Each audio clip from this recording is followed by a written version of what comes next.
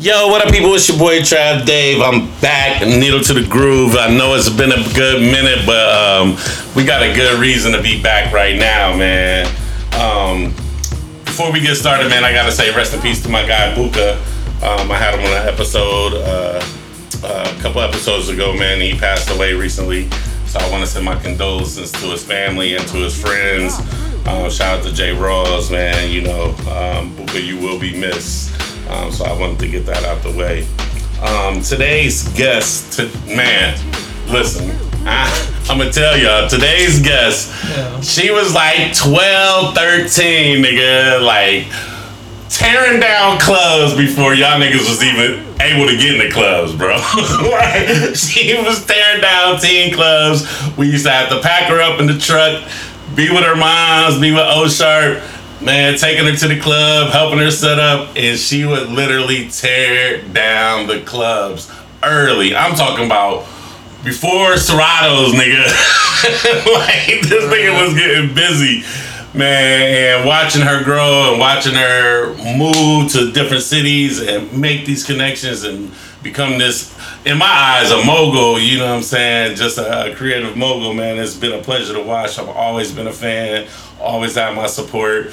I mean, many hours arguing about music back and forth when she was younger. You know, and to watch her grow from her elevation has been just a blessing, man, especially somebody from home, you know, Columbus, Ohio, man, especially making it and really making it in the music industry. We have tons and tons of talented people, but actually, like, trying and then having the drive and having the focus to make it and get in the industry and not just get there, like really be impactful and, you know, really make all these moves that, you know, really in fact impacted music. You know, she's been a part of a lot of things, man. So one time, please give it up for DJ Oshkosh. Wow, Trav, that was such a great intro. Like, damn. I was like, yeah, okay. Dog, like, thanks, man. No doubt, like, for real, like, you was a kid, like, not like I'm a 17, 18-year-old. No, you was like, yeah, 8th grade, 7th grade, like. Yeah, not for real. I seen at a Seminoles. I don't even know if that's still a team. Seminoles, like not baseball, football league, like banquet or some shit. And I was just like, dang, I want to do that. And I was like, shit, come over here and do it. I was just like, okay. Yeah, 11, 12 for sure.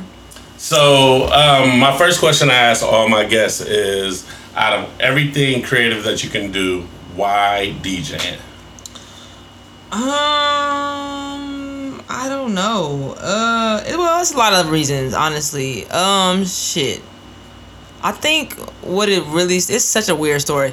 So what it really started was, I just always been like, I just love music so much, and I love movies a lot, and I love music that's in movies. So dope. That was like one of the things. And then my mom, just being a young mom, been doing hair shows and shit, and then having to go to or Wiz to get the mix done for the hair show, and like seeing that process at a super early age, and I'm like, man, this shit is tight as hell. Like, what the fuck? And then also listening to the radio and hearing a DJ on the radio, like, damn, I want to do that. I remember just riding, like, after my mom got off and just listening to like whatever mix show was on at that time every day. Like, damn, I want to do that. And then seeing at the Seminoles banquet, like, damn, I get to see the person doing it.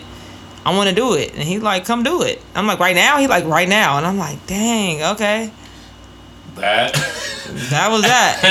And ever since then, like, you really been like. Yeah, and then also too, off the record, on the record, my cousin is Bow Wow, so I was like, I need to do something. He's doing shit, I want to do it. And it's like, what do I do? I'm not a rapper. That's not really my thing. Yeah. No. So I'm like, what else can I do? And I was just like, I'm gonna be a DJ. This is what I'm gonna do. Where what side of town did you grow up on? South Side, off Livingston and Bedford. Okay. So you're a real South Side. Yeah. Yep, Livingston and Bedford. Shout out to all my niggas on 22nd. You know. Whoa, yeah. You know, Studer, Ohio. You know, Champion, the whole. You know. But then when we got some money, we moved to the East Side, and I stayed in Berwick. Oh, okay. Yeah. Oh, so you got both sides. Yeah, I'm like an east side, south side Okay. type vibes. So you still got ties to the south side though. Like, For sure, yeah. That's where my ghetto stuff come from. And then, my little bougie side come from the east side. Okay. What was your childhood like? Like, I know, I know Mom Dukes, and I know the music is in her DNA. Like, so I know she passed it down to you. So, but how was your childhood? My childhood, it was pretty. Like I said, my mom was young, so it was just like a lot of hip hop, a lot of R&B, like good shit though. Like, a lot of Mary, a lot of Jay-Z, a lot of old school hip hop too. I would think I would get my maybe like funk and stuff like that from my grandma, but like anything that was cracking, my mom was buying CDs or tapes and I was listening to it. And then she also just had like cool ass friends like O Sharp and Wiz and a lot of people. Wiz. Yeah, a lot of people that just was like around that was her homies. And I'm just like, this is tight as fuck. And who is this? And I like this song. And this is a sample. I heard the original before I heard it's like, damn, this song is from that. Okay, so that was just kind of like my childhood. And then, my mom is a hairdresser. My grandmother's a hairdresser and a barber. My grandfather's a barber. So I just grew up. I was a shop kid. So I was always constantly in a shop. So that was kind of like my childhood. So I kind of was being nosy, listening to conversations and shit. And just around, around women and stuff like that. And barbershop talk and, talking about music, talking about politics and shit like that. So that's kind of like what my childhood was. It was like hairdressers, barbers, and drug dealers. Yeah. That was like my childhood. Especially if you're from the south side, that completely makes sense. That was it.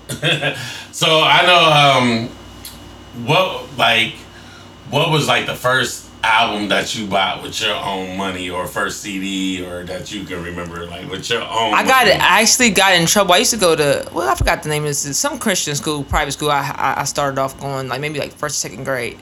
And my mom bought me the Timberland and Magoo cassette. Yes, that's all I'm saying. I'm like, damn, Timberland Magoo was like one of my favorite rappers. The Bird is a Word. I don't know why I gravitated towards that, but Timberland and Magoo, that was my shit. Like, I don't know, like that whole Virginia sound was like, I love Missy too, but like Timberland and Magoo was my first like cassette I bought, and I brung it to school, and I got in trouble for bringing it to school because it was parental advisory. Mind you, I went to this Christian school, so it's like, yo, what's up with this? And I'm like, my mom let me. This my mom gave me this. What you talking about? Like, we good.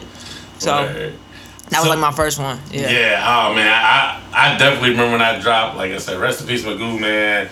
That sound was so new. It's so foreign, you know what I'm saying? Especially Timberland production, you know, we really didn't know what we was getting, and then, obviously it became what it became. What was the first piece of, like, DJ equipment that you got? So a funny story, like I said, I went through like a phase. I'm like, I didn't know what I know I wanted to do something musically, but I didn't know exactly what it was. So I thought I wanted to play drums. That wasn't it. My grandma was like, oh, let's go to piano. Yeah, the drum kit. Yeah, the drum kit. I'm like, that's not it. And then we did a piano lesson. I'm like, this is boring as fuck. I'm not even gonna lie to you. Like, thank you, but this is whack. Then I'm like, all right, maybe I want to play guitar. And I'm like, this is too fucking complicated. These fucking chords and shit. I don't like this. This is like a lot. What I want to play is not coming out. Like, I don't know about this. So then I got the DJ in the box, where it's like these plastic fucking turntables. This mixer, and it came with like these vinyls, like 2 random vinyls, and that's all I had for like a week.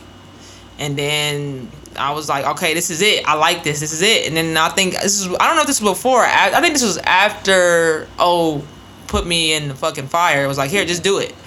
And I was like, oh shit. And I actually did it, and I liked it. And my grandma was like, are you sure? Because we did all this other shit.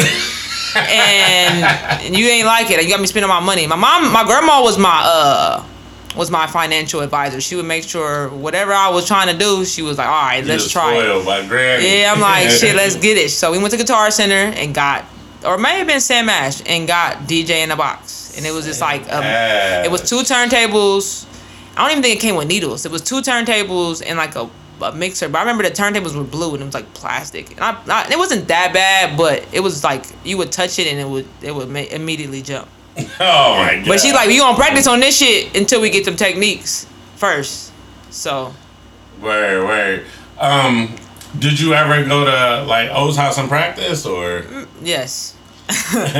Yes. So once I'm so curious, right? Because like we was talking about Mike, man. We both know DJ O Sharp. We both love you, but Jesus Christ, man. So I was like back at so I'm gonna tell you a story. So it was between O's house and Wiz house. So Wiz house was the cool house. Wiz house, he was smoking weed. He was vibes over there. I was like, damn, this is cool. You know what I'm saying? He had the dogs and shit. It was like more relaxed. When I went to O's house, it was I'm going to the basement. Yes. These are the two records you're gonna go back and forth. Yes. With these two records for an hour, and we're gonna lock them on the lock. He didn't lock me in the basement, but he pretty much locked me in the basement. But I appreciated it. I loved it. But it was just like, dang, I cannot switch songs. No drinking. No drinking. No smoking. Weed, none of that. He's upstairs. He did not play that shit. Man, he's upstairs reading the Quran. I don't know what, like while I'm in the basement trying to figure this out, and it's just like literally two records back to back. It's like, can I switch the record? I'm like, yeah, look, can I switch the records? No.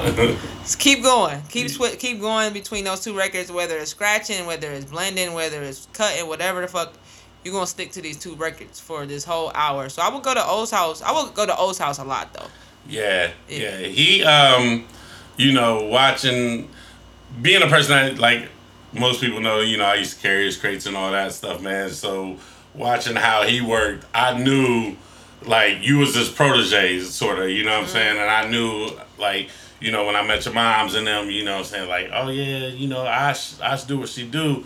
So when it was, like, the first time, like, you like DJ'd in front of people, what was that like? Damn, it's been so many times. I don't know. But like was there like a school function or because like we said in the intro, like you was DJing in the clubs and you had to be 13. I think what it was I wasn't even doing like my own sets at first. I think I would just like get on old set or even DJ Drew. I would get on Drew sets too. Shout out to Drew. Like he would like let me go there, and then I don't know, maybe like a skate ring DJ. I don't know, but it was like I would get on people's sets first. And like, all right, let me see how you do. Yeah. And then I think my first sets, and then they would throw me in the fire. Like my mom and they was sick with it. They would be like, "Oh, you're gonna do this your festival," and I'm like, "Wait, hold on, you gonna do Juneteenth?" Like, hold on, wait a minute, what the fuck? Like, I wanna go play, nigga. I don't wanna play DJ. Yeah, dang, like I got a DJ in front of all these people. So I think that's also what like gave me my confidence early. It was just like, here, go now, let's go. And I'm like, I ain't have time to be like. Scared or nervous. It's like, you going tomorrow and this is what it is. You gonna get you a fit and you gonna go. And I'm like, dang, man. But I feel like my first, like my event that I did where I was like kind of nervous that I can remember off the top was Juneteenth in Franklin Park. And they had me on that stage and I'm like, in front of everybody. I'm like, fuck, bro. But I did good. But it was just like, damn, man. That's like my first taste of like a big crowd and like they waiting. Yeah. They waiting, like, what are you gonna do? First you're a little kid, and then you really DJing, and like Juneteenth, especially back then, like everybody came out, like it was the thing to do. It was the thing, and I'm like, dang, they coming to see me. I'm setting up.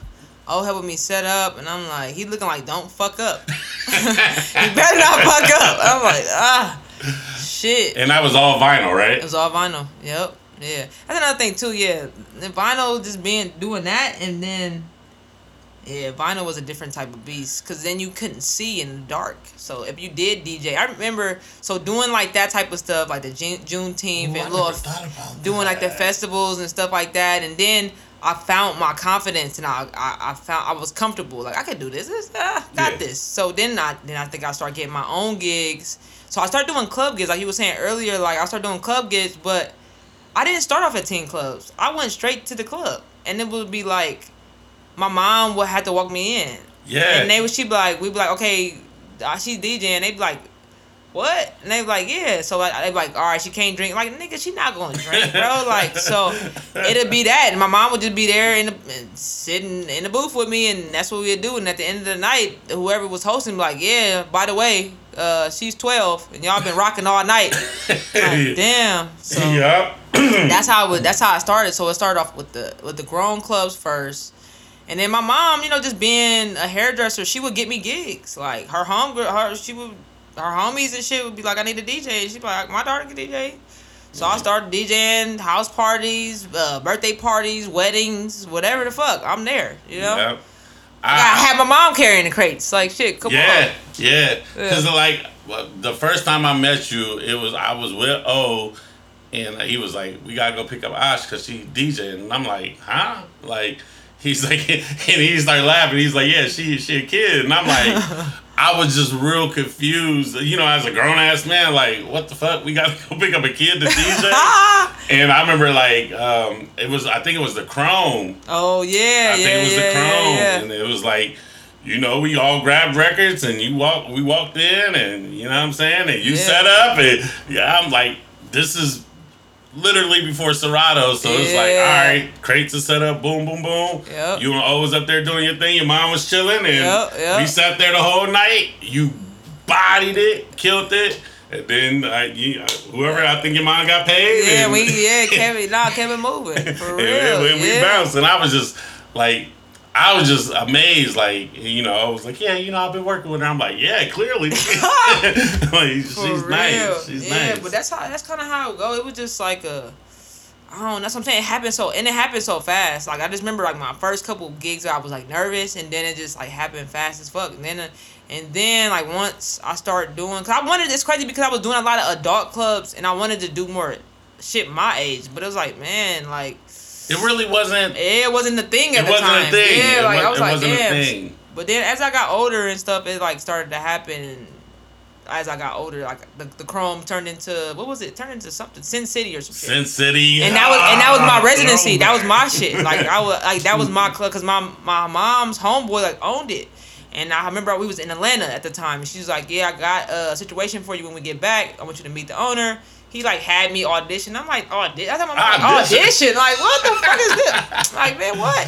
So, but ever since then, I forgot dude's name, but we had locked in. Sin City, I forgot it was Sin City. Yeah, and we had locked in, and it would be the teen clubs on certain days, and then it would be the club on certain days. But that was my boy. Like, we was locked in. So I would do, like, Friday, Saturday, Sunday, and then go back to school with a bankroll, like, what's up? Yeah. Like, you know what I'm saying? So where'd you go to high school at? Well, I wanted to be ghetto, but I went. That's what I'm saying. Like, so I went to Monroe Middle. Okay. So I was, you know, I always went to, like, college preps and shit like that. But I always just wanted to be ghetto. It was the south side of me, just wanted to go back. Very south side of me. Like, all my friends don't go here. Like, what's up? So I went to Monroe. Then from Monroe, I got into Fort Hays. Great school. Yeah, great school. Amazing school. I loved it. I loved it so much. I loved the campus and everything. Like, it was great. And then my cousin went there, so it was great. But then it was like, this is like a time in my life too where I was like, everybody wanted me because I was tall and I was a dyke. They was like, oh, you want to play basketball? And I'm like, okay, I'll play basketball. Sure. I'm not bad at it, so it's like, okay, fuck it. But so I was like playing basketball at Independence. So, but I would be like an hour late to practice because I was leaving Fort Hays. So I was just like, please let me go to Fort Hays. I mean, Independence, please, so I can be ghetto anyway. I wanted to go to Fort Hays. I mean, Independent anyway. I had older cousins that went there, and it was closer to my house, and it just, you know, had better girls. So I was just like, they was a little bit more ratchet. Yep. So I'm like, you know, let me just go ahead. And I begged my parents to let me go to Independence. That's funny. I went to Eastmore, so I knew, like, between Eastmore and Independence, it was just like that. It was like classy, but still ratchet at the same. Definitely, and I'm like, yes, I can't wait to go. I can't wait to go. Like, y'all parents got a little bit of money, but y'all want to be hood so bad. Yep. So yeah, I went to Independence, and that was, you know, that's where And then when I went to Independence, I'm like, man, I had to make a choice. It was like, do you want to really play basketball and really do this shit? And they was like, I remember. It was like 8 a.m. practices. And I'm like, what the fuck is this? Like, what? And I would have to, like, talk to myself like, damn, do I really want to do basketball? Or do I want to DJ? Like, I like my DJ life a little better. And it's like, I like my DJ life a little bit better. Like, you know, I'm out until about 2, 3 a.m. Yeah. But it's like, with basketball, it's like, I can't really do that. I got to be up at 7 and, like, to play basketball? Like, what the fuck? No. And I'm like, man, DJing is for life, bro. I can be old and DJing. Like this basketball shit, I might not be that good. I might, you know what I'm saying? Might not make it to the league. I might not make it to the league. Fuck this. So I had to make like a life decision. I'm like, man, fuck this. I'm gonna be a DJ, bro. And I'm like, man, basketball is corny as hell. I'm like, I can't DJ and play basketball. That's corny. So I'm just gonna go ahead and ride it out with this DJ and stuff. But I'm like, I gotta take it serious. So, and during your high school years, that's when you was really killing the clubs, or that's why I was killing the clubs, and I had got so back to this Bow Wow thing. So I would go to Atlanta, like a lot, and I would go to Atlanta and be with Bow, and that being around him and just being exposed to like that lifestyle.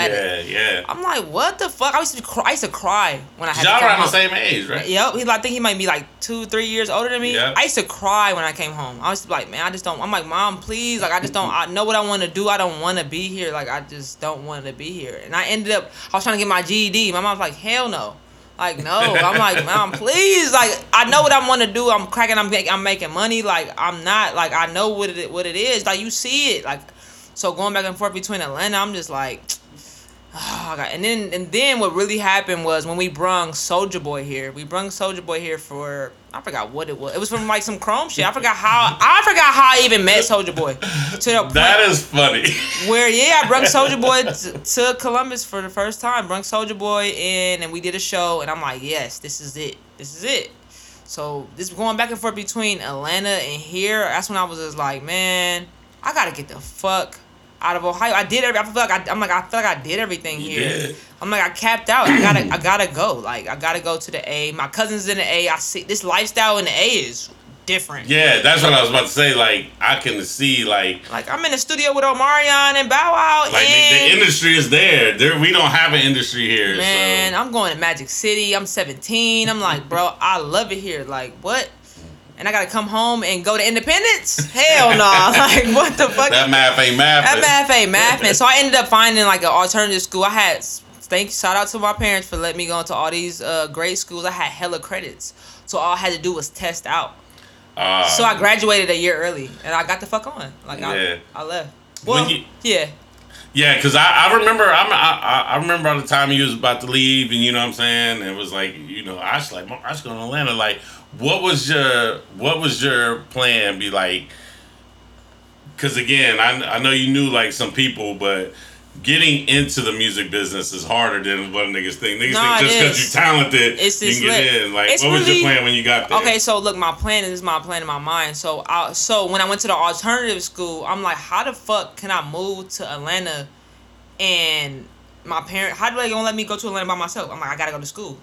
What am I gonna go to school for? I'm like, I gotta go to school for audio engineering. Oh. I'm like, oh yeah, okay. This is like when Full Sail and all that shit was cracking. Yep, I'm like, all right. Yeah, and I'm like, damn, but I can't afford Full Sail. And I'm like, that's in Florida. I don't really know nobody in Florida. I'm like, all right, let me figure this out. So I found before I went to Atlanta, I found this school in Chillicothe.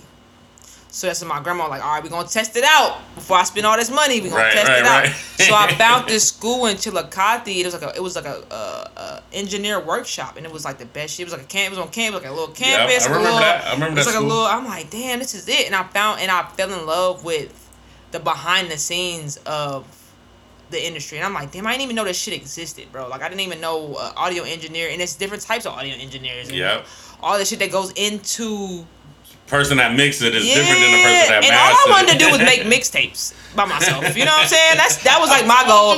I just want to record myself without being at O's house under pressure. You know what I'm saying? Because I wanted to make tapes, but I'm like, it's not as comfortable as it would be at my house. Yeah. You know what I'm saying? So, went to that school, graduated, did that, and I'm like, okay, look, I did it. So, can I get the fuck on now? So, I got my finances together. Told the homies, hey yo, Friday I'm leaving. Y'all want to come kick it one last time in the basement before I go, cause I'm out this bitch. Like, I'm out.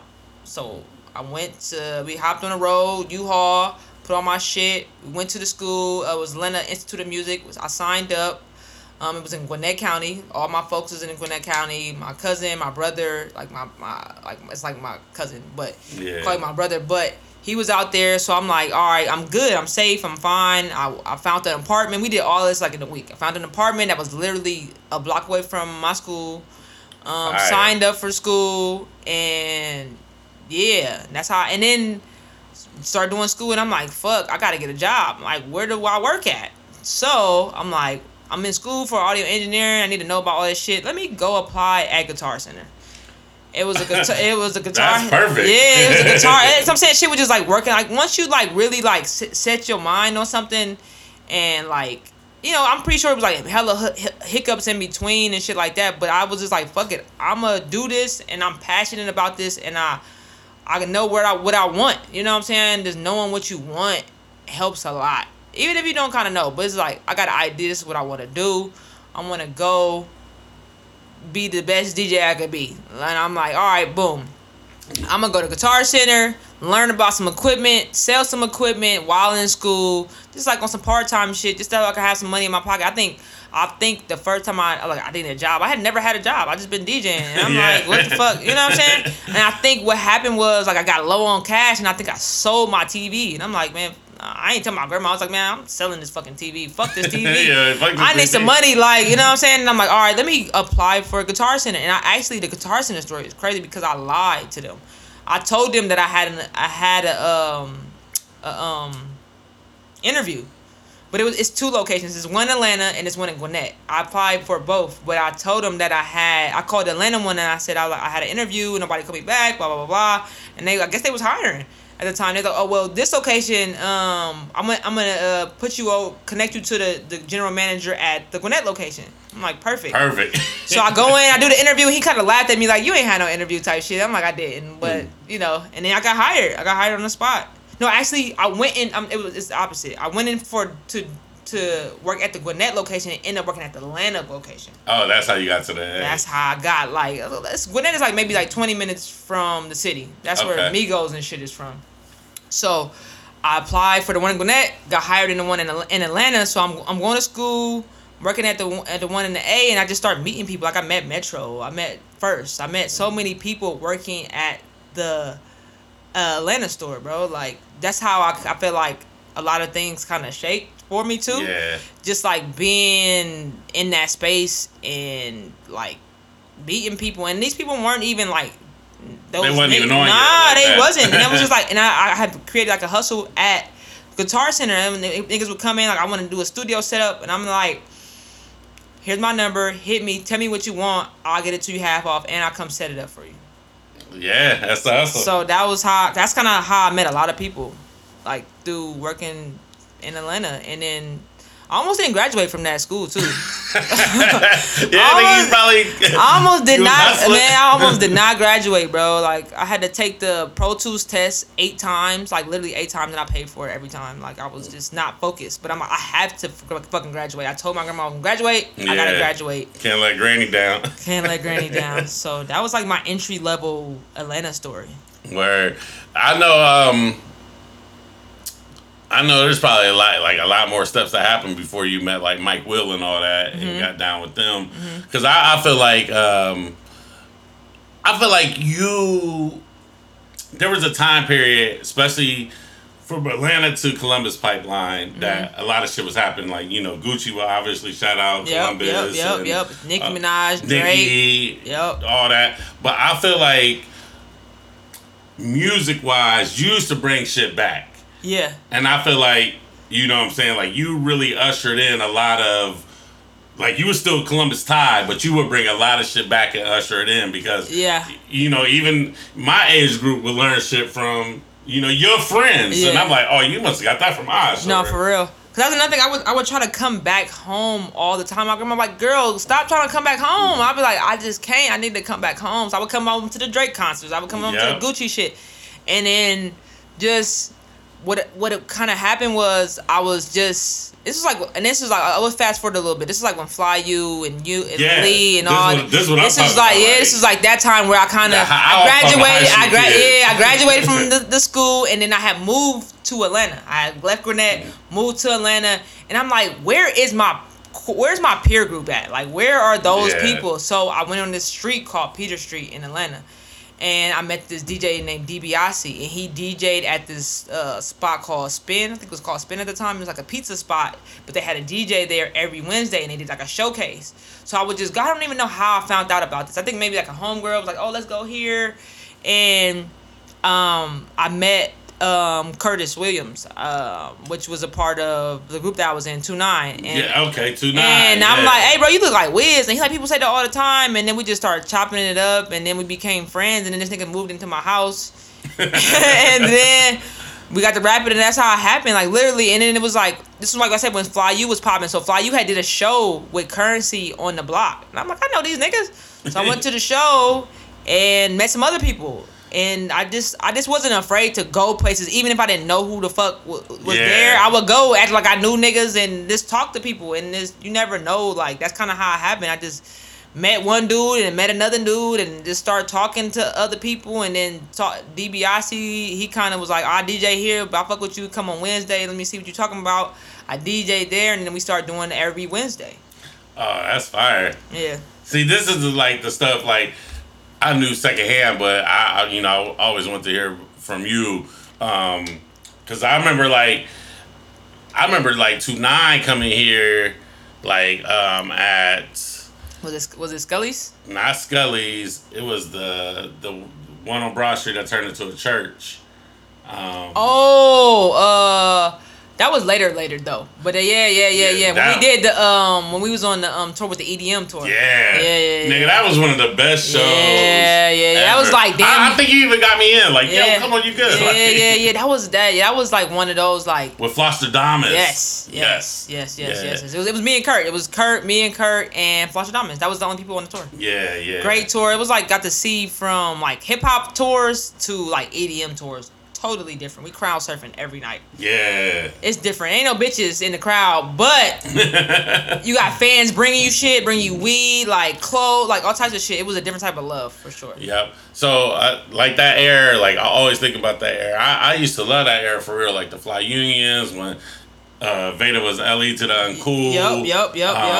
You had P Black coming up. You had Fabergé A and all them. And then I remember the 2-9 I was felt like proud to be from Ohio at that time. Like, yeah, them my niggas. Yeah. We but got I feel like, you know, and this is me just probably a bias towards you, but I feel like a lot of what they call swag or energy, once nigga, when you came back home and they seen that, like, oh, this is how we gotta dress. Oh, this is how we gotta be. Because, you know, no knock against Fly Union, but I watched the transformation from, we don't cuss in our raps to yeah.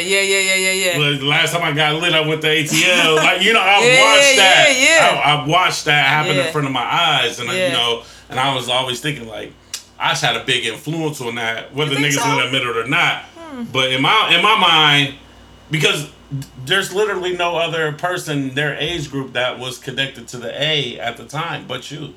So, you know, whether you... Yeah, you maybe know, I ain't even know. Maybe I just, you know... Just you probably in the moment, but you got to think, you know me, and I'm a fan, and I try to support, you know what I'm saying, especially home, like, but I always just observe, like, yo, like, I should bring back at least a concept that, you know, the high street kids, they got it, and they ran with it, and obviously they did their own thing, but I always felt like you was a major bridge for that. Shit, maybe I was then. I mean, you know. I fuck with it. I like that shit. You know. Yeah. So, meeting all these artists down there and you still DJing and like, so they know you as DJ Osh. They know me as DJ Osh. I got fired from Guitar Center. Cause they wouldn't let me go to South by Southwest. So I'm like, South by Southwest was everything. So they didn't. Well, that's not the reason why I got fired, but I got fired because I kept falling asleep in like store meetings. But I was DJing, so then I would start DJing like bigger clubs, like the Compound, like this is a spot. So I was like one foot in hipster shit and one foot in like hood shit. You know what I'm saying? It would be like that balance. So I would do the prime times in the Club Miamis, and then I also would do the Peter Street type of shit too. So, or the Compounds and stuff like that. So I would be up to fucking 6, 7 in the morning, and then I have to go to Guitar Center and have a store meeting at 7. I'm sleepy as hell. Yeah. So I did, and then also they didn't let me go to South by Southwest, and I'm like, man, all right, man, this I gotta let this shit go. I don't know how I'm about to make my money and what is about to happen, but that's when 2-9 got signed to Mike Will, and then it was like, oh, okay, shit. It's like when you go out on faith and just be like, I don't know what the fuck is about to happen. I know this is really what I want to do. I have a lot of those moments where I don't know what the fuck is next. This is what I want to do. I got good intentions. I ain't really fuck nobody over. Hopefully this shit works, and it works every time. Like, so that's how it happened. We got signed to Mike Will. B Wright was like he went to Morehouse, and he had this clothing line called Cremo. And he was doing like marketing and stuff for Wiz, like merch and stuff like that. And then he ended up doing merch and stuff for Mike Will.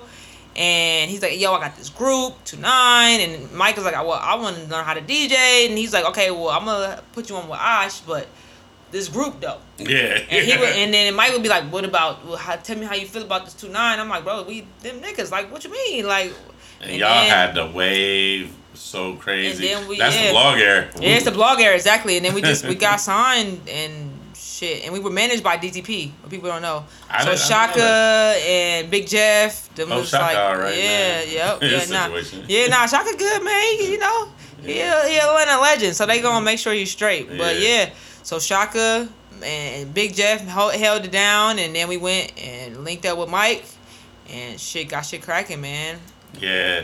Like, I just remember the Curtis dude, like, becoming, like, a star. You know what I'm saying? Yep. Like, I remember shows in Cleveland, like, y'all was doing, and, you know, it was popping, and, like...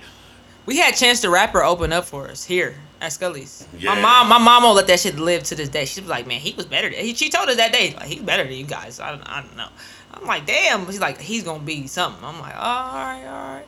So yeah, man, Chance the Rapper. Shout out to Chance the Rapper. I'm trying to think that I know I went to the Kendrick and the Dom show. Shout out to Jordy. Shout out to Animal House. Jordy, Animal House. That was like, it's like I'm saying, like certain little key elements between that bridge the gap between here and Atlanta was, you know, definitely. I feel like that's so that might have been where the impact was. Definitely through stuff like that. Yeah, and Fat Man Key. Key ass. That was because he split. He was like before we got signed. But that was y'all. He was in y'all crew, he was in our right? group. So it was originally. So it was like, so it's Fat Kid's brother, which is a group. It's two brothers, and then it's Retro Sushi, which is Siege and Jace. It's a white guy and a black dude. He's from Brooklyn. Then we got Kurt, and then we also had our photographer Gunner, and then we also had our creative designer, our creative director Fonnie. So we had all these in me. It was like all these different elements to this It was a collective. It wasn't necessarily like a group. Yeah. And we all kind of held our weight for the group. You know what I'm saying? So those elements just kind of helped us get to where we was at. So Kurt he just had the personality, and everybody loved Kurt. And I'm like, I feel like maybe I was like the cool motherfucker that know niggas, but I don't really be I be chilling. So everybody kind of gravitated toward me like, you don't be doing the extras, but we can fuck with you. But when we want to chill, we gonna hit you. When we want to link and turn up, we gonna link with Kurt. And I was like Kurt's babysitter, so I would just be like, all right, let's go. I'm gonna come with you. Yeah. Because you can't be out here embarrassing niggas. You know what I'm saying? Word. Yeah. And another connection that I'd always peep was like Key. Oh yeah, Key brung 21 Savage here. Exactly. So that's what I'm saying.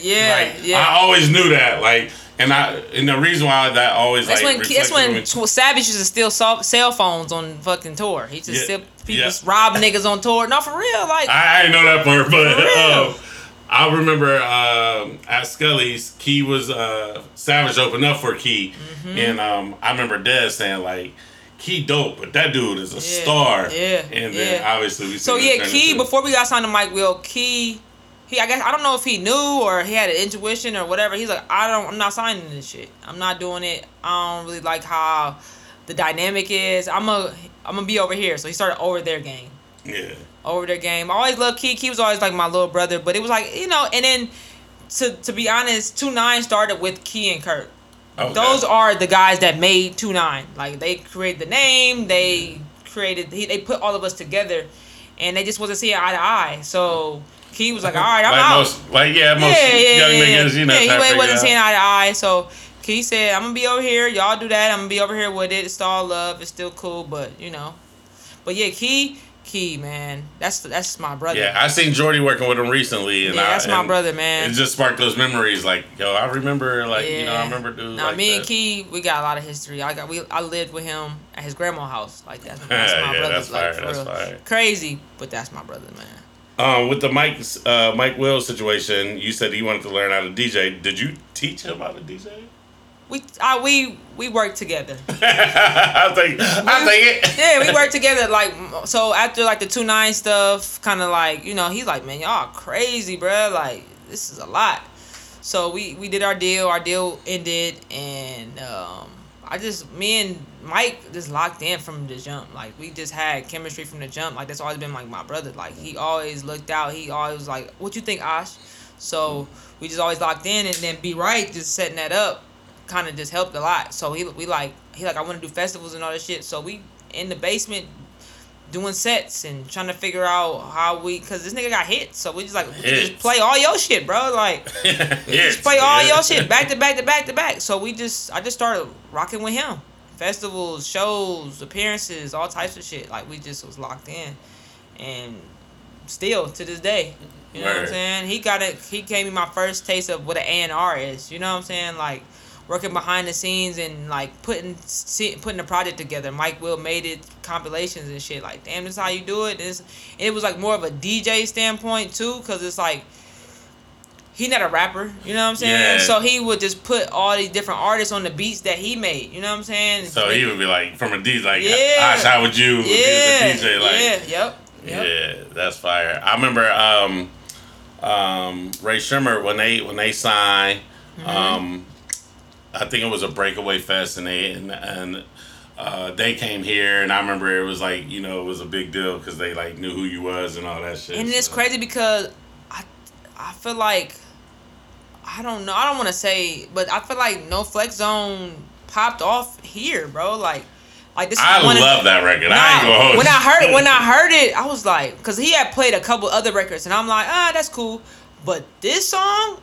It was No Type. It was like the No Type. I ain't got No Type. Yeah, I don't know if it was No Flex on was. I think the it was first No Flex. So it was No Flex, and it kind of if we go look at the stats and shit, it popped off in Ohio, in Columbus, and I'm like, that's interesting. But man, like bringing the homies back, and they like, nigga, you from here, but they from a small ass town. They from Tupelo, Mississippi, where the population is like 3,000 or some shit. Yeah, it's just smaller than Columbus. You know what I'm saying? Like a lot smaller. So they're my brothers too. So just seeing them like build and go from that to where they at now is just crazy too. And just seeing Mike mold them and when nobody wasn't nobody believed this nigga. He like, these niggas gonna be the new Crisscross, and nobody fucked with him. Like nobody was fucking with it. They just didn't see the vision.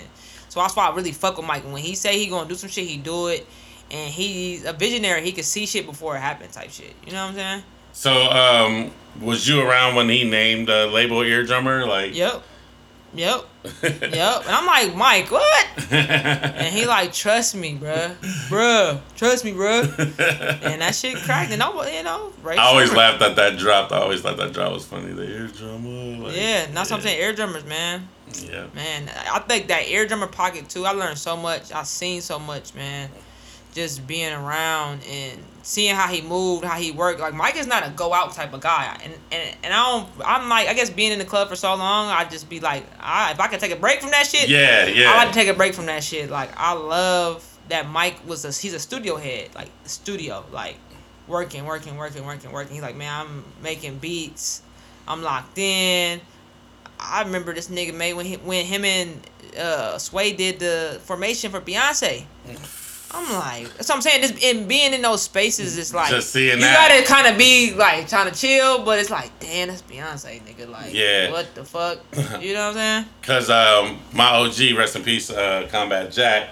They did a live podcast with Mike Will in Atlanta. I think it was for A3C or something like that, AC3.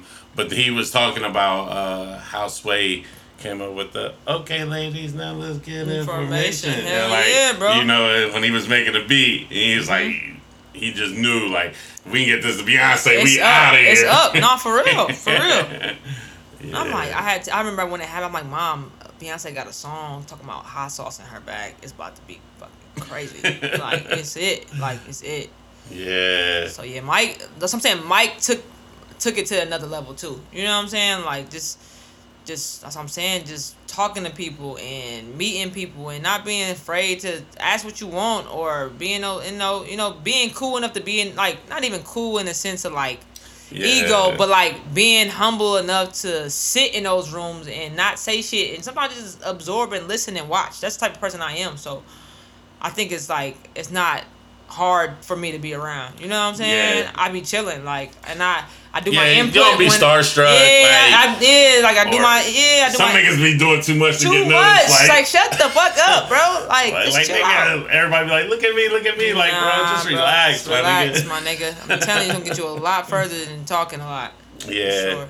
Yeah, I definitely, I think we both have that kind of energy because, like, I ain't never gonna be rah rah rah. Everybody look at me type. I'm like, yo, you know, the amount of people that I met, it's always been cool. I'm like, all right, you cool, like, nah, for real. Like, I know you are. No, cool. I know you are. Even shit, we was on stage. What was it, Gucci? Oh, oh. Yeah, well, I think it was good. Was it Gucci Man? Was it Gucci Man? Funny story. Oh, God. So it was Waka before he became Waka. Oh yeah, it was Rick Ross. I think it was Shorty Low, and it was Gucci. Yeah. And me and Ash was on stage having the time of our lives, and you spilled. I kicked the lean cup over, bro. You I don't know kicked whose the cup. cup I don't know over. whose cup it was. Me and Trav looked at each other. I'm like, oh shit. I don't know whose cup this is. Oh man! I'm like, let me go ahead. I and forgot walk all off the stage. about I think I took the cup and filled it up with Mountain Dew and put it back on the stage. Or some shit. Man, that was the funniest shit. Yeah, that was a great concert. I went to a whole bunch of concerts last summer, all for free. Yep, for real. That's what, and I think I was still back and forth between the eight. Yep, you was in town. Like, Yep. And I remember. What I remember specifically is Waka wasn't who he was. Nah, he wasn't. He was just the guy that was. He was just the homie. Like, and I remember you telling me like, oh, like Gucci and them, like, well, that's his man. That's you was explaining who he was. I don't even think he had a song out. Nah, he didn't. Nah, he was just a guy. He was just a shooter. Yeah, he was like, that's just his man's, and like, you know what I'm saying? He was looking dusty. He had the Gucci bag on the side. Yeah, man. And you was just explaining to me like, nah, that's just his man. That's just his man. And he was like, his name Waka Flocka Flame or something. I remember you telling me. Yeah, and then, like he about to be. I think the song was out, but nobody like in Ohio knew who he was. Yeah, you know what I'm saying? And then next thing you know, he became who he became. I think it was Waka Flocka Flame. How long did you stay in that A? I stayed in the A until 2000. I want to say 19. No, yeah, 2019. Yeah, because then I went to New York. Word. So in the A, I want to get back to DJing real quick. Was you still did you have your techniques by then, or what was your weapon of choice that you was using? Yeah, still techniques. I don't even think CDJs was a thing. I never was a CDJ type of bitch. Right. I never was really that. I fuck with controllers though, but I don't think. Yeah, I wasn't a CD. I was probably techniques, but we had a house fire. We had a house fire, and I lost my techniques in a fire. I ain't know that. Yeah, I lost my. It was on the news and everything. It was so random. It was like right before. I think this was right before we got signed too. Like it was a lot going on right before we got signed. I'm like, I know something about to happen because it's a whole bunch of bullshit that keep happening. I had a rollie. I lost my rollie and my techniques. I was pissed. Oh, that's terrible. I was pissed. I had got my rollie as a graduation gift, and lost it in the fire. And that's crazy. I was drunk. We was drunk one night, and it was I think it was our people. It was the neighbors below us. They crib caught on fire, and then it caught up the balconies, and then it came on our floor. It was like a weird shit how it happened too, and it only like burnt up our shit. It was like some crazy ass shit. I'm like, bro, this something got to shake. And we got signed, and it got cracking. But yeah, techniques was my weapon of choice still, always. Still to this day?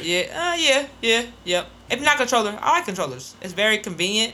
I don't gotta carry shit. I gotta push it together. I gotta worry about needles not working. Like, I fuck with it. And I'm also an internal type of girl. Word? Too. Yeah, I'm just super internal. I get the keyboard, I think it was a lack of options. And like losing shit not working, and really like learning how to really use the keyboard, the laptop keyboard. Like I can do a whole mix with For real? Yeah, it's crazy. Only person I've seen like one person do internal really, really good. Like, you know what I'm saying? Without the keypad too, I just like I don't know how I don't even remember how I learned it. So I went to Rain like in LA.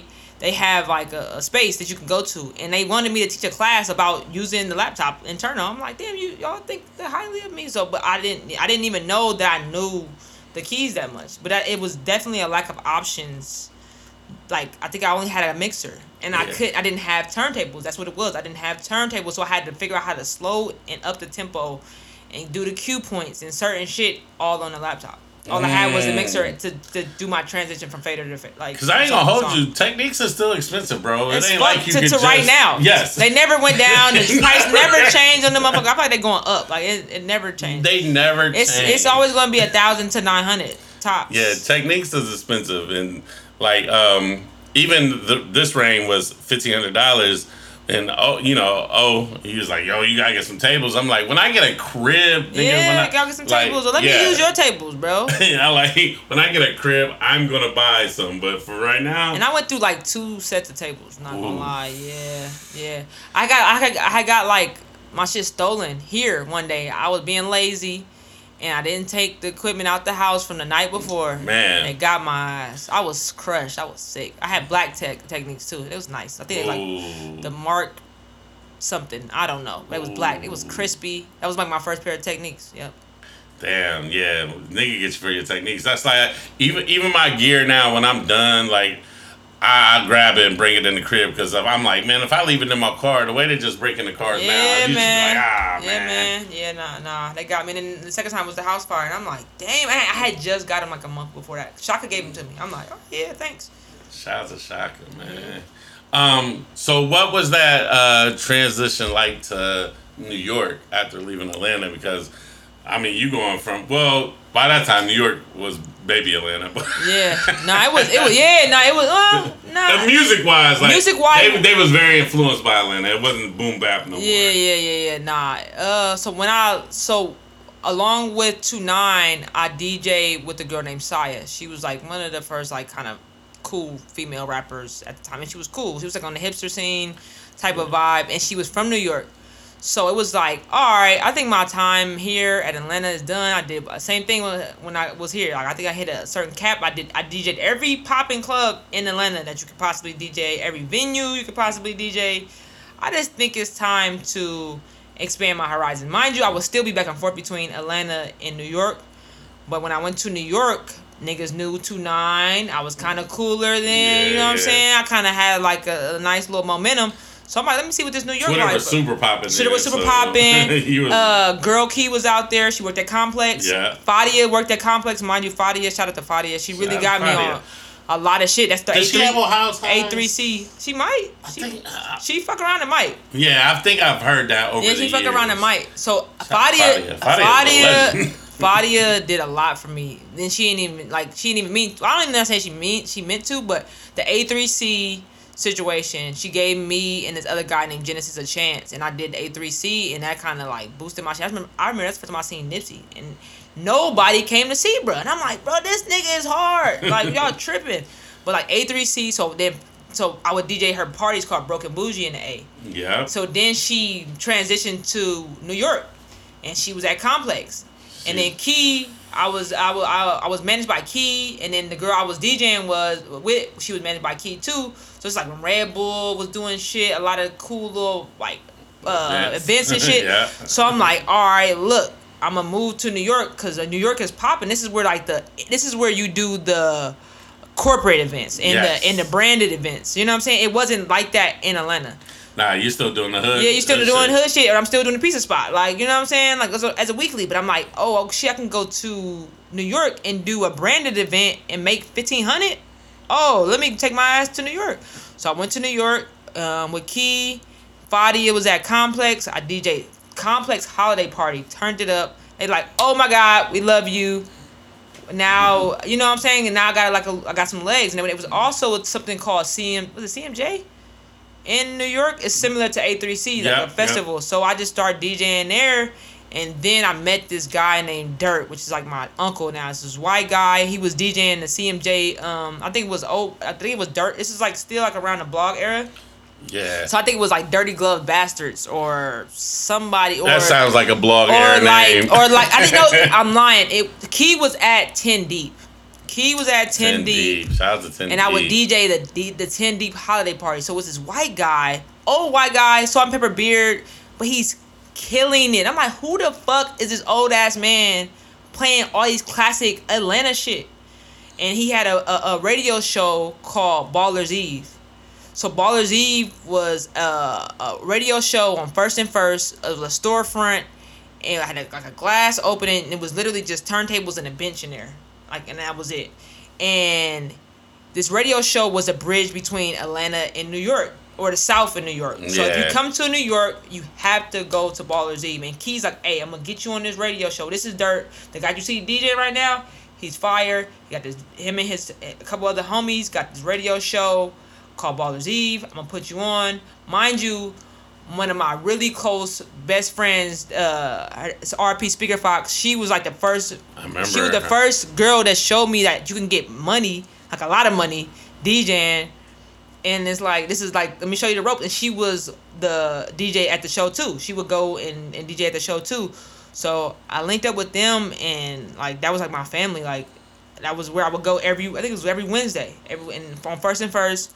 That's how I got poppin' in New York.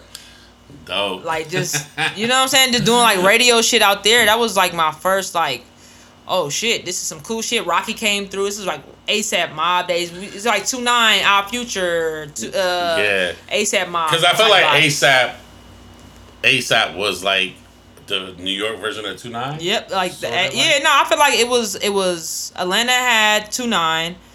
LA had Our Future. Yeah. New York had ASAP Mob. Yeah. You know what I'm saying? And shit, man, being in New York, that was like, it just leveled up. It was like another level. And I'm like, damn. And this shit was, I remember being broke as fuck in New York, but having the time of my life. Yeah. Like, nigga surviving off pizza and shit, bro. $2 pizza, like, for real, hopping the turnstile. Chinese chicken wings. Nah, nigga. for real, hopping the turnstile. I think I was on my verge of my veganism. I had stopped eating chicken, too. Oh, okay. I was, the old Sharp had kicked in. Oh, yeah, definitely. Yeah. Definitely. I remember this nigga, Old Sharp, took me to Waffle House one day, and the nigga just ate nothing but carbs. It was just like grits, a waffle, and like toast or some shit. And I'm like, bro, what the fuck is this? Like, where's the eggs? Where's the bacon? Where's the meat, bro? Definitely seen them do that. So I was just like surviving on for like cheese pizza and shit, and then going. And this was like when Supreme was cracking. I would just spend my whole check on Supreme, bro, and just be hopping the turnstile, getting from gig to gig. And shout out to it was Key. I remember Key being a major part of me making money in New York at the time. Just her connections through 10 Deep and Fadia's connections through Complex, and then my little reputation between 2-9. This is before I started DJing for Mike too. This was like Mike, me and Mike locking in was like afterwards. Yeah. And everybody, they be like, man, you about to miss it. So I was DJing still for 2-9, but I was like in New York, so I had to fly home and do shows and shit. And then so when they came to New York, I was like their tour guide. Like, this is where we need to go. Yeah, it's where we need to go, bro. Like, so that was that. Where how long was you in New York for? I turned 20. I turned 20 in New York. 21. So maybe 21 to 2021, maybe to 2000. No, I'm sorry. 2000. No, I'm tripping. I got my dates wrong. 2011 to 2013, 14. Okay. Yeah. So, this is prime blog era. This is like SoundCloud is just about to come out. That's when South by is cracking. South by, like that was everything. I know people used to drive 13, 14 hours just to go to South by. Bro. And then, let me not forget this. You was a big part of the Chicago Columbus connection. Oh yeah, I did do that, huh? I did. I was in Chicago for I love. Shout out to my nigga Joe. But that was Lee. That was Lee. That was Lee. Lee introduced me to Joe, and then, we locked in. Joe and Rel. Like, ever since we had did Say Your ABCs. Yeah. Say Your ABCs out here, and that was like, y'all sleep. This party's cracking. Nobody really came. I'm like, oh, whack. But ever since he introduced me to Joe, and me and Joe just locked in. And I just became like my bestie, and I would go to New York. I mean, not to New York. I would go to Chicago and pull up, and he opened Fat Tiger. He opened Fat Tiger, and they would throw parties and shit. Because Leaders was already popping. Yeah, Leaders was already popping. Yup. Leaders was cracking, and he would throw parties there. Then RSVP, Aleli, Virgil, like it was like the homies, but everybody was real regular. You know what I'm saying? Yeah. This is before everybody was like cool on Tumblr. It was like a Tumblr thing. Like everybody was like real cool on Tumblr, and yeah, that era was like everybody taking like cool ass pictures and shit. And Chicago had a vibe. Not gonna lie. Libby, my girl's mom, she went to college at Columbia. Mm-hmm. So, we used to be up there, you know what I'm saying? And I didn't know none of them, but it definitely had a vibe. And, the Leaders, shout out to Leaders. RSVP, that's why I knew I was kind of popping when I got free shit from RSVP. I'm like, oh shit. Virgil would be like, just call me when you outside. Yeah. And then my homegirl, Laylee, she was working there. She's from LA. I don't know why she ended up I don't know how the fuck Laylee got to Chicago, but she was like the cool Tumblr girl, you know what I'm saying? She was the girl with all the sneakers and shit. It's like the Kanye era where niggas was wearing, this is like when nudie jeans and Subies and Jordan 1s and Acne jeans and like that whole era of shit. I used to laugh at Jerome's line, I got nudies in the freezer. Yeah, my grandma like, what the fuck are you doing, bro? Why you got jeans in my freezer? I'm like, I'm cleaning them, so you just don't want to wash them? Mm-hmm. Like, hell no, please don't wash my jeans. Yeah, and I feel like, and I could be wrong, so please correct me if I'm wrong, but I feel like you kind of broke Katie Got Bands here. Katie is my dog. Yeah, that's what I feel. I'm not sure. That's my nigga. Yeah. So I think it was me and Kurt was just on the internet one day looking at Chief Keef. And you know how on YouTube the next video comes up? The next video came up was Katie Got Bands. I'm like, bro, who the fuck is this? She hard as fuck. And I just reached out and she hit me back and we just was locked in. I DJ'd actually for a while for Katie. Yeah. We did South by together. Yeah, man. And then did I bring Katie here? I think we did. Yeah, I think House. So. Yeah, that's how, like, I'm thinking, like, in my mind, if I remember correctly, like, you was like, oh, I sprung the girl Katie Got, because, by that time, everybody on the internet, every 5 seconds, we on Twitter trying to figure it all out. Yep. Katie Got Bands is my dog. Yep. Because I was trying to talk to her homegirls, Kaya No Singles. So I just was, like, talking to Katie hella. We did South by. And then I think me and Jordy was like locked in. So Jordy like, I'm gonna bring her out here. I'm like, come on, let's do it. Like, easy. Shout out to Jordy, still doing this thing, man. Shout out to Jordy. I love the debate with Jordy, man. It's one of my favorite people. Me too. People I love the debate. Me and Jordy had a time where I was just like, bro, let's make the money. Stop trying to be on stage, all in the videos. Bro, just do your thing, bro. He just wanted to be that guy. But I think now he knows. Now he get it. Yeah, he get it. I'm like, bro, it ain't that. Yeah. And Chris, my nigga Chris. Shout out to Chris too. Chris Mars B. Man, me and Chris, a lot of shit. I ain't gonna lie, a lot of shit I couldn't have done without Chris. Like, for real. He's such a cool. And when I seen him yesterday, happy birthday, Veda. When I seen him yesterday, I was like, man, you still look like the same little Chris. kid. Nah, for real, man. The same little Chris talking hella fast. Yeah. You know? He's a dope DJ too, man. Yeah. He still do it. He's still but we'll talk about that too. We just get to a point where you're like, is this? Yeah. What do I? It's the pivot thing. You got to pivot. Like, what am I? Like, okay, I'm DJing, but what do I do next? You know what I'm saying? That's kind of where I'm at too. Like, with the A&R shit, it's like pivoting. And we'll get to the A&R shit, but like even with me DJing, like all my like O's and D Boogies and Drews and all them, they like. You can tell they like worn out, like, and I'm like the new kid because I'm like, hey, I'm ready to get like, they like, please do it because I don't feel like doing it. So D Boogie, he like yo, we got this gig. Can you go set up? That's I'm like, me. yeah, nigga. That's me, man. I'm telling you, I will pass a gig in a heartbeat. Like, I'm like, yeah. Especially if it ain't the price. It's another thing too. When you get to a certain price point. Yeah. When I first hit 10, I'm like, oh, shit. Yeah. Man, can you DJ for 5? Excuse me. Like, no, nah, but I got somebody that's fire that could do all that. Yeah. Get it cracking too, but I ain't gonna steer you wrong. I'm gonna get you somebody fire. So I think I really like doing that too. I really like passing gigs on to people.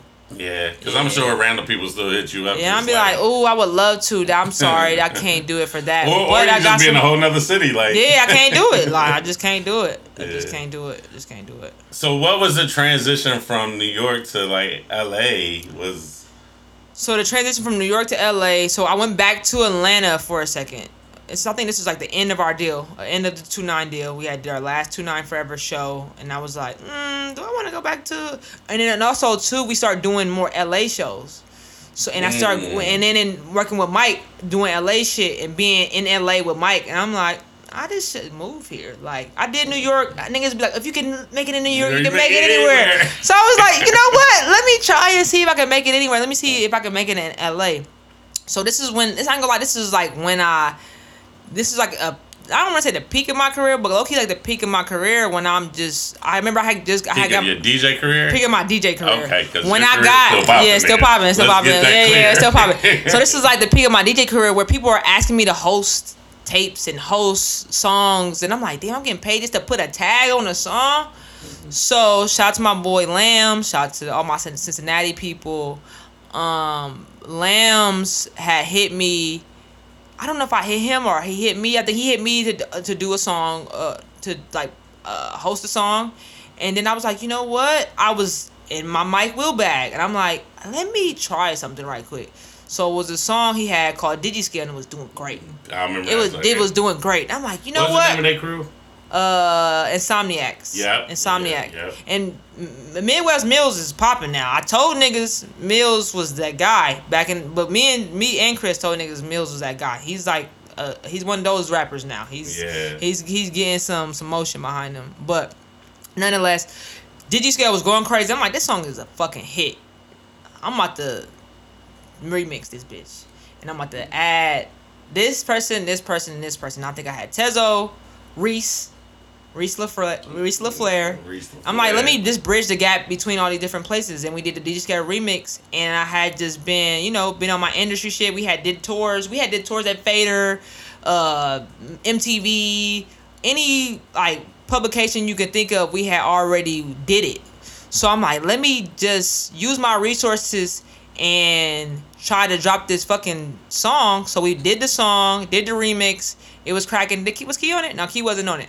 So I had a homie at MTV, and I sent it to him, and he like, this is crazy, and it was popping. We shot the video. I remember we shot the video. I had just bought a van here, a red van. I drove my red van back to the A, and reshot his verse.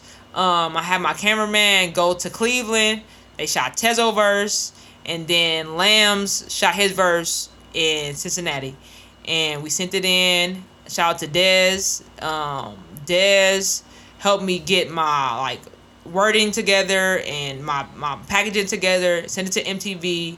MTV kept playing it. It became the jam of the week. Fire. And it was just like, damn, this is really like a thing.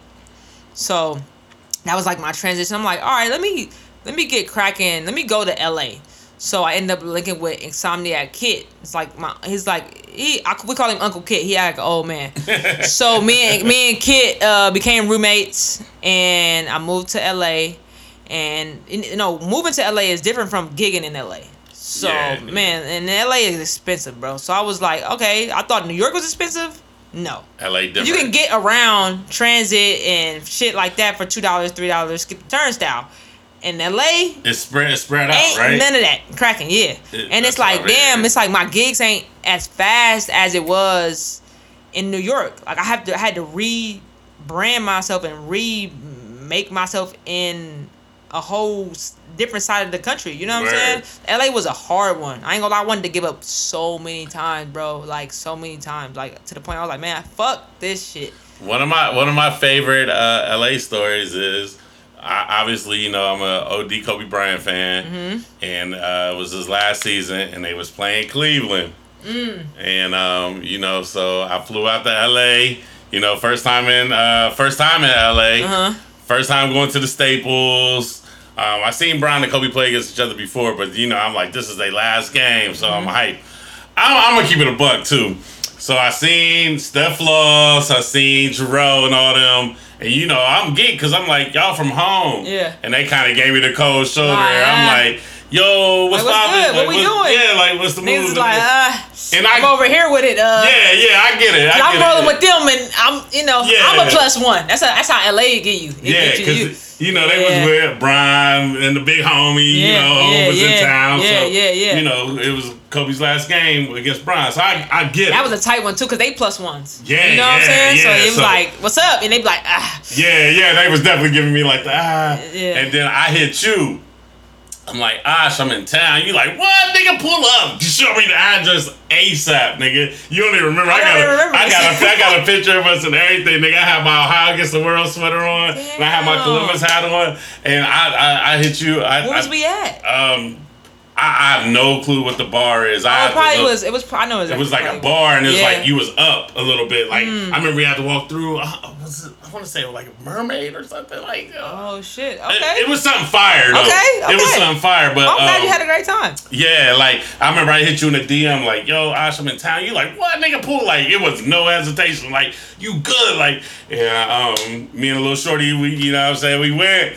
You know what I'm saying? You walk straight to the DJ booth. You was going crazy. And this is my first LA experience. So I'm like, damn, Asha's DJing. I'm in here and I'm next to you. So niggas is looking like, who are you? Yeah. Yep. That's hard. Super fire, man. So that shit was fun. What year was that? 20. It was Kobe's last year, so 2016. Okay. That was like my second year there. Yep. I started paying bills in 2015 in LA, man. And it was hard for me at first, man. And I just was like trying to figure it out. You probably came to the Lash, if anything. I don't know exactly where we was, but we probably the Lash. But LA is a different type of beast. So when I came to LA, I didn't have like, you know, I would go to, I'm thinking like, you know, I'm gonna go to LA and do what I've already been doing, you know, but it's not like, okay, what about next week? What about the week after that? What about the week after that? And shit is expensive. You know what I'm saying? So I'm over there scrambling. I'm trying to figure this shit out. I'm talking to my shorty at the time. I'm like, man, what do I do? I'm like, man, I can't go get a job. It's me. You know what I'm saying? Like, I was in that ego mindset. Like, what the fuck? I can't get a regular job. They're like, nigga, ain't you the jam of the week, bitch? Like, what the fuck is going on? You know what I'm saying? So I was just sitting there plotting. I'm like, man, what would I do if I didn't have to make money? You know what I'm saying? Like, what would I do? And I'm like, damn, man. But when I was going to school for audio engineering, I'm like, man, I could do this shit. I could be a fucking teacher. Yeah. So it came to my mind. I'm like, damn, man, I could be a teacher. So she's like, why don't you just teach DJing?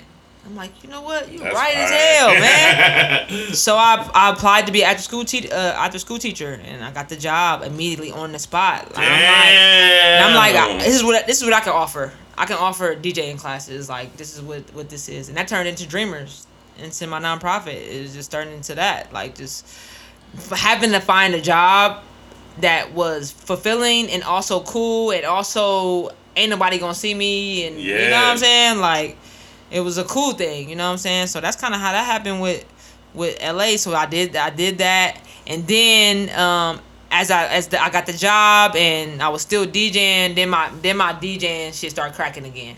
So I was like, okay, cool. I'm in the motion and shit. I'm back in motion. I kind of fell back from the teaching shit at first. So I was like my first 2 years, and I'm like also like, where's my peer group? Where are my people at? You know what I'm saying? Like, this shit's cool, but where am I supposed to be at? And I linked up. I forgot who I linked up with in LA. I got the real LA experience. I never had like the Hollywood experience. Everybody that I linked up, that's that South Side shit again. Yeah. I linked up with some real LA people, real West Side LA people, and it's like even my shorty at the time, like real LA. You know what I'm saying? And like somebody I call my aunt, Courtney, real LA. Like, So they put me on. I'm DJing family functions and shit. You know what I'm saying? So this is good. It's back to my roots. You know what I'm saying? I'm DJing the 50-year-old parties and shit. Like, you know what I'm saying? The family functions and shit. So it's like I'm really touching LA. I never really got the Hollywood side of LA, like that type of side. I never really got that. Like, it's always been like super like either underground or super like hood West LA type of vibes, or now corporate shit. You know what I'm saying? Yeah. So I know the Dreamers things was super important to you. Mm-hmm. Like talk about that a little bit and how that came about. Well, like I said, just me having to find a job and wanting to do some cool shit, and then actually doing a job and fucking teaching the kids. I goes back to Old Sharp. I really did what he did to me, to the kids. You know what I'm saying? And it was like, all right, back to the basics. We gonna watch this DVD, the Scratch DVD. So I was in there for maybe like 3 or 4 months, and like however long the school year is. So it was like we was getting towards the end of the school year, and I wanted to bring Mike Will into it some kind of way. You know what I'm saying? I'm like, how do I bring in my industry friends into what I'm doing with the kids? So what I did was I made them do like a video report, like a book report, but a video report. I'm like, I'm not gonna have y'all do no fucking book report. You know what I'm saying? That's some shit I wouldn't want to do. You know what I'm saying? So I had them watch the Scratch DVD that O made me watch. Watch the Scratch DVD, taught you about hip hop, taught you about the beginning of hip, because we doing DJing shit. So it showed you about how DJing came about, the equipment, all this type of thing. So I'm like, all right, whoever three kids got the best video report. My thing was, I'm gonna take you on a field trip. The field trip was supposed to be taking them to a Ray Shrimmer video shoot. They was in album mode. So I'm like, all right, cool, that works. But this nigga Mike, just being all over the place, it was very unintentional. He like fell through, and the kids was discouraged. And I'm like, these is kids, bro. These is not adults. We can't just you know what I'm saying? I had their parent. They had to sign permission slips and shit. I'm like, man, what the fuck? So I'm telling my shorty, I'm like, man, I'm fucking sad. I gotta figure this shit out. She's like, let me just hit my brother and see if he'll do it. Mind you, her brother is Nipsey Hussle. So I'm like, okay, let me figure this shit out. We good. Okay. So I'm like, all right. She's like, all right, let me figure this shit out. Let me call him and figure out how we can get this shit cracking and go from there. So she called him. He said, hell yeah. Like, all right, what day? Boom, we set it up. Nigga, the next week, we pulled up. Brung three boys, and it's crazy. I will get into that. 3 boys, and we had brung him in the studio. He was working on Victory Lap. This is 3 years before Victory Lap came out. Man, and then, mind you, he's been working on Victory Lap for a long time. For a grip. So I was watching the video the other day, like, damn, this was one of the songs. It was like 3 years behind. So brung him in. First of all, I rented a black car. We got a black car. I had never been in like a Uber or a black car. We took a black car over there.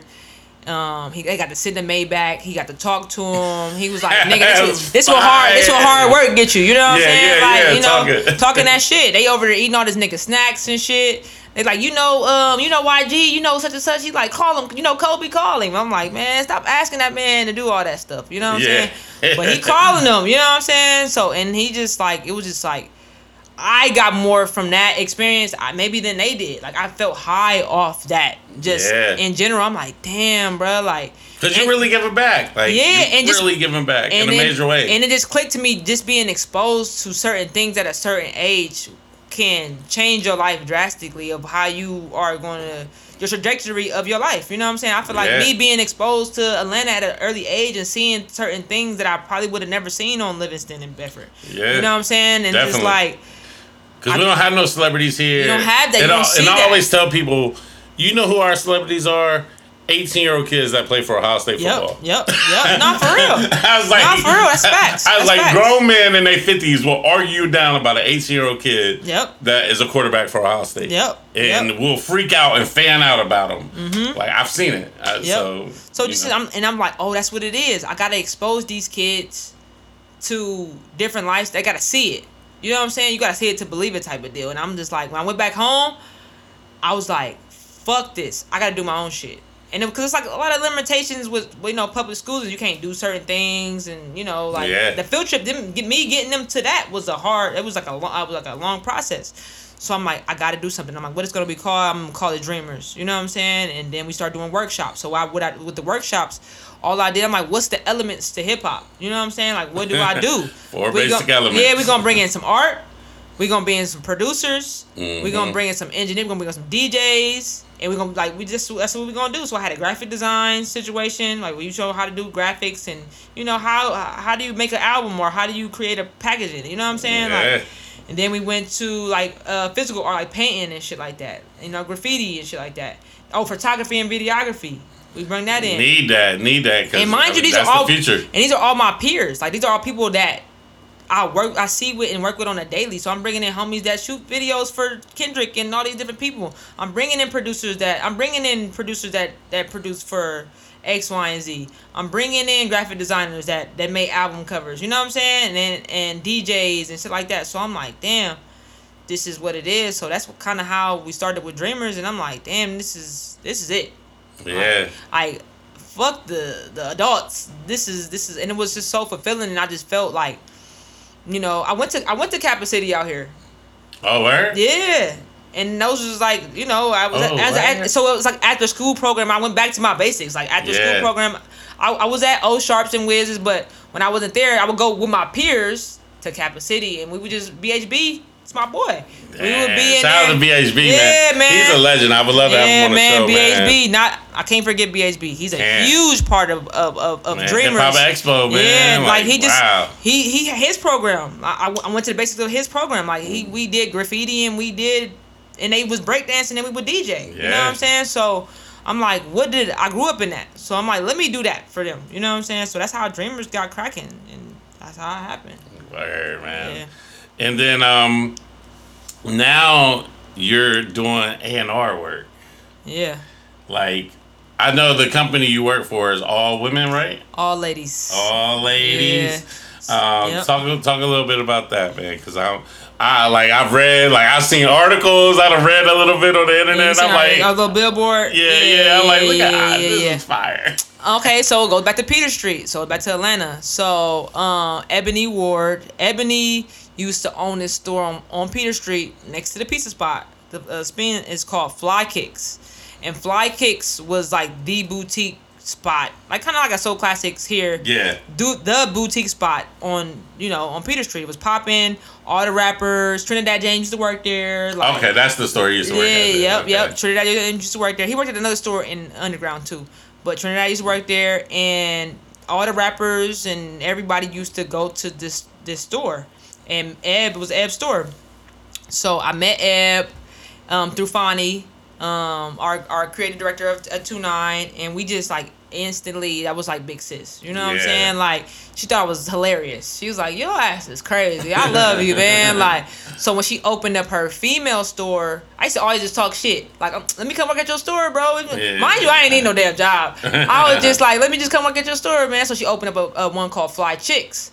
So I would just go and work at the store. Like, when I ain't have shit to do, I would just go pull up and like kind of promo for it and throw little Instagram posts and shit like that. So throughout the years, even with Mike and her, she made her way from the fashion and styling Future and becoming Future's manager.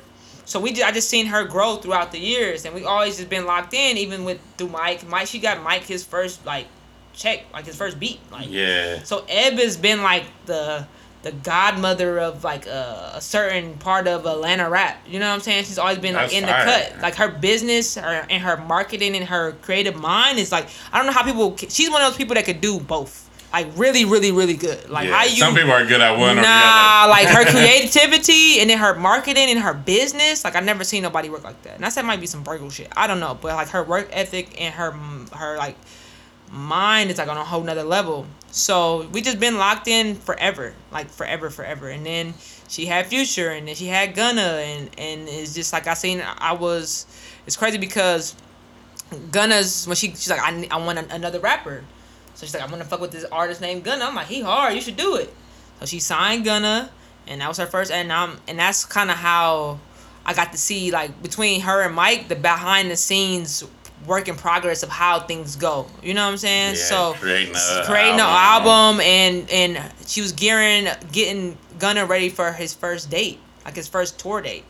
So I was in the rehearsals and in the studio, they doing the shows and shit. I'm like, damn, this shit is crazy. And then shit, now she's like fully has Future, fully has Gunna. We have Flo Milli. So she's like, Flo Milli shit. Yeah. So she was like, hey Ash, I'm starting this management agency, and I want you to be a part of it. And I'm like, for real? She's like, yeah, I want you to be our A&R admin. Like, you've been doing this shit, you know what I'm saying? Yeah. Forever. Like, I've been doing this shit for Mike, and I never knew what it was, and I never got like official like salary or a paycheck, or even like a for real opportunity to really do it. You know what I'm saying? I just was kind of like in the shadows. Like, I never really got to like, all right, this is your job. You have to. It has to be done by this date. You're just doing it because I'm just doing it because my man's like, no, it's like, this is your job and you have to do it by this date. So she was like, look, man, I'm starting this collective of all women and I want you to be a part of it. And I'm like, damn, Ed, for real? She's like, yeah, come on, let's get it. Like, now, and I'm like, damn, like, and it was crazy because once I found out what an A&R was through Mike, I would try to get jobs at labels and niggas would tell me no. And I'm like, damn, this is the same motherfuckers I used to sit in your office in your face. And then it's like, nah, like but one of them. It was like I was at Rock Nation for like 3 weeks, and I'm like, when y'all gonna pay a nigga? They like, I'm doing writing sessions for Beyonce and writing sessions for Rihanna, and they like, these is hard, but I'm like, I'm not about to keep doing these sessions for free, bruh.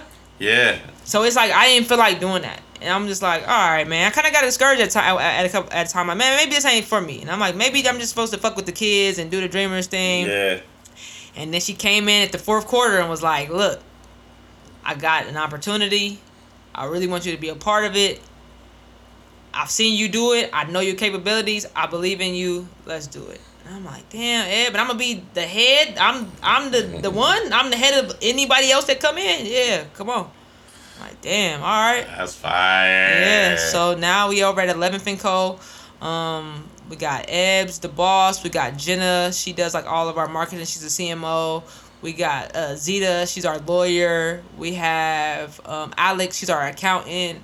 We have Molo, Book by Molo. She does like a lot of marketing and like a lot of like strategy. Mind you, I met Molo the same time. She met Molo at Drip Too Hard video shoot. Molo is like a hustler, bro. I think she's from Houston, and she can get any girls, all the girls for the videos. She's like a hustler, bro. She has That's fire. She has like 3 clubs. She got like 3 clubs and shit. Like, she's really like great with that type of shit. And then we also have Krishna, which is also Eb's best friend, that does like all of our logistics and our like travel and touring and stuff like that. So, man, when I read the Billboard joint, I was just like, I was just so happy to see you in there. You was kind of dressed up. I was like, yeah, we're gonna have Poochie style or something. Like, I was cracking up, man. Yeah, man. And like I said, like, watching your journey, since 12, 13-year-old kid, man, this is where you are now. Like, there's like being proud. I know your mom's is proud of you. Every time I see her, you know what I'm saying? Your mom is the best, like, hands down. That's my thing. Yeah, shout out to her, because it's letting me do my thing. Yeah. I obviously always proud of you, man, but just as a fan of yours and as your people's, I'm so proud of you, bro. Thank you, man. Just like watching it, because like I said in the very beginning, man, Columbus has tons of talented people, man. I mean, more people than they realize, like, but going out and getting it and really making it happen and really staying focused on that dream and making it come true. Like you said, a lot of niggas get discouraged. A lot of niggas just realize, like, I don't know. No, I've been discouraged a couple times. I came back home a couple times. Y'all ain't know. I didn't sat my ass down for a month. Like, damn, what do I need to regroup? So it's nigga, what I do know about is Kroger's. Oh shit. I was telling Chris about that. I'm like, watch, he gonna mention Kroger's Rock. I'm telling you, he gonna talk about Kroger's. Yeah, I don't give a fuck. Shit. No, we ain't gotta go yeah, but I'm saying, yeah. Hey, don't piss Ash off. Don't piss me off. That's all I'm gonna say. Don't piss me off, but I don't care what kind of weapon you think you got. Listen, it ain't going down it like ain't niggas going. thought. Nah, it's not. It's not, and it won't. The fuck?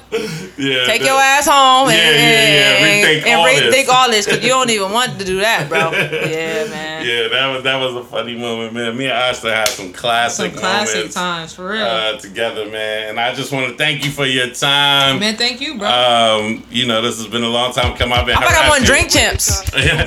Nah, for real. I wish I had some drink, nigga. We would be lit. Man, be in here a couple more hours. Right. You know, I've been trying to get at you. I know your schedule, and I just happened to see her yesterday at Veda's. I'm like, come on, let's get it. And I said tomorrow, like I ain't playing. I'm gonna keep it a buck. I was supposed to pick one of my daughters up for school. I was like, I told her mom, like, nah. I gotta get this. I gotta get the interview. She only in town for a couple hours, bro. And she hit me with the last minute, like, hey, can you? I said, nah, I got something to do. Love ya. Yeah. I'll pick them up Friday. Yep. That'd be all right. Yep. All right, man. It's your boy Chad Dave, Needle to the Groove. You know what it is. You know how I feel, man. DJ Ash, we out of here. Peace. That's funny.